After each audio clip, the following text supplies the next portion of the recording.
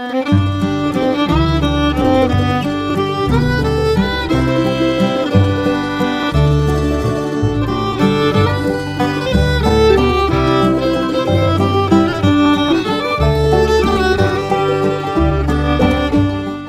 morning, Oregon. I'm Finn J.D. John, FJ at offbeatoregon.com, and this is the Daily Offbeat Oregon History Podcast. It's Thursday, so this is an archive show, first published as a newspaper column and podcast episode sometime in the last 10 years.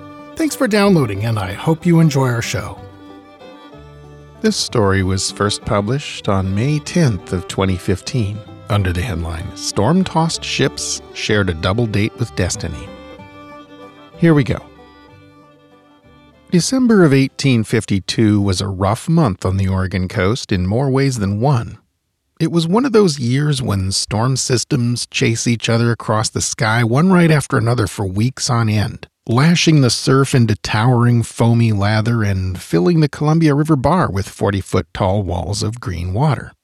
Outside the bar's entrance, being tossed about mercilessly by the serial storms, a small cluster of sailing ships tacked back and forth or rode at anchor. They'd come from San Francisco, working the new and profitable run back and forth to Portland to fetch supplies for the hordes of eager miners still working the gold rush diggings. Of all the waiting vessels, the bark Mindora had been there the longest, 4 solid weeks. Its crew had spent Christmas being tossed around on the sea, wet and cold, thinking longingly of the warmth and seasonal cheer being enjoyed a few miles away in Astoria. By January 12, 1853, the cupboards in the ship's galley were almost bare, and the captain was rationing the hardtack and beans. Water, too, was running short, as were tempers among the crew members. The Mindora's skipper, George Staples, was getting desperate. But the day had dawned and it was finally calm. The worst weather of the year had, it seemed, blown itself out.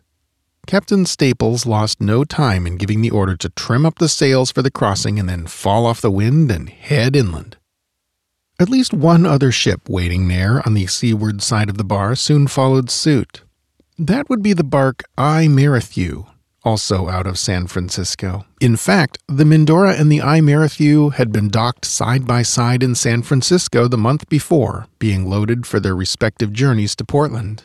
The Merrithew had left a few days after the Mindora, so it had not been stuck waiting quite as long. But its crew's Christmas experience had been similar, and its stocks of foodstuffs were also running out. Unfortunately, those would not be the only things the crews of these two ships would share. The Mindora and the Merrithew had a double date with destiny. They would follow almost the exact same path on the exact same day with the same results and lay their bones within a few miles of one another on the same shores of what's now Washington State. The trouble started with the Mindora, which was beating across the usual southwest wind, making about 4 knots when she suddenly slipped into one of the elusive, unpredictable wind shadows with which the bar was plagued. Instantly adrift with drooping canvas and at the mercy of the river's current, the ship started drifting to port with alarming rapidity, making for the middle sands. Desperately, the crew dropped anchor, but the current was so fast and the bottom so sandy that the Mindora was merely slowed down by this. Slowly, inexorably, dragging her anchor behind her, she drifted toward the middle sands and slammed onto the shoals. Like a swordsman delivering the coup de grace, the ocean now struck with full force. A series of giant foam-topped breakers thundered down on the Mindora's decks, sweeping them clear of everything movable, smashing deckhouses, flooding the forecastle. With remarkable discipline, the crew members stuck to their stations until Captain Staples gave the order to abandon ship. Chances are he was waiting for the tide to turn so that the seas would be more manageable. When the time was right, they quickly got the lifeboat ready. Somehow it had been spared the ravages of the boarding seas and launched it. The boat was badly overloaded, the weather was freshening, and the bar was still rough. Wave after wave sloshed over the gunwales of the little open boat. Eager hands bailed it out, barely keeping up as the darkness closed in on them. At the oars, sailors took turns pulling doughtily, driving the little boat upriver all the way to Astoria. Hours later, backs aching and muscles taxed to the limit, they finally arrived. Soon they were stretched out on the floor of the town hall around a glowing wood stove, drinking in the warmth and sleeping like men in a coma. They couldn't know it yet, but they weren't alone. Even as they rowed desperately toward Astoria, the crew of the Merrithew was scrambling for its own lifeboats. The Merrithew hadn't even made it as far as the Mindora when it had run aground on Clatsop Spit. The next day, Captain Staples got the bar pilot to bring them out to survey the wreckage and perhaps consider any salvage possibilities. To their astonishment, the mariners found only an empty stretch of sand where the wreck had stood. Over the evening, the tide had come in and worked the vessel free, and abandoned and unmanned and derelict, it had floated with the river's current out into the ocean again. Nor was there any remaining sign of the Merrithew. It, too, had relaunched itself, abandoning all hands on the beach. A few days later, the wreckage of the Merrithew was found. It had drifted back into shore and been dashed against the rocks near North Head on the Washington side of the river's mouth.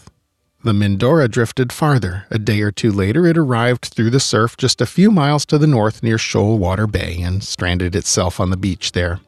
No one was killed in either shipwreck. Both were total losses. It was an odd coincidence, this double date with destiny which these two ships had embarked on when they sailed through the Golden Gate a month before, but its conclusion certainly could have been a whole lot worse. Key sources in this story have included works by James Gibbs Jr. and Don Marshall. Well, that's our show for today. Thanks again for listening. This podcast is part of Offbeat Oregon History, a public history resource for the state we love. What you've been listening to is one of more than 550 stories originally created and published as newspaper columns in first-run syndication between 2008 and today. You can read them all at offbeatoregon.com. Offbeat Oregon is a division of Pulplit Productions, pulp-lit.com, a boutique publishing house owned and operated by yours truly, specializing in audiobook and multimedia editions of the work of the classic pre-war pulp writers. This podcast is covered under a Creative Commons license type CC by SA 4.0, which basically means you can do anything with the content you like so long as you A, give me credit for it, and B, whatever you make is also released under a Creative Commons license. But if you need a waiver to either A or B, hit me up, fj@offbeatoregon.com. I've never said no yet to a request for a waiver of one of those conditions. They're generally there just to prevent me from accidentally authorizing the reuse of something I don't actually control the rights to. A good example might be a photograph used by special permission of the rights holder. Our theme music is by the Atlas String Band and was written by Carmen Ficarra. Listen and download more at atlasstringband.com. Questions, critiques, ideas for a future episode? Email me at fj@offbeatoregon.com.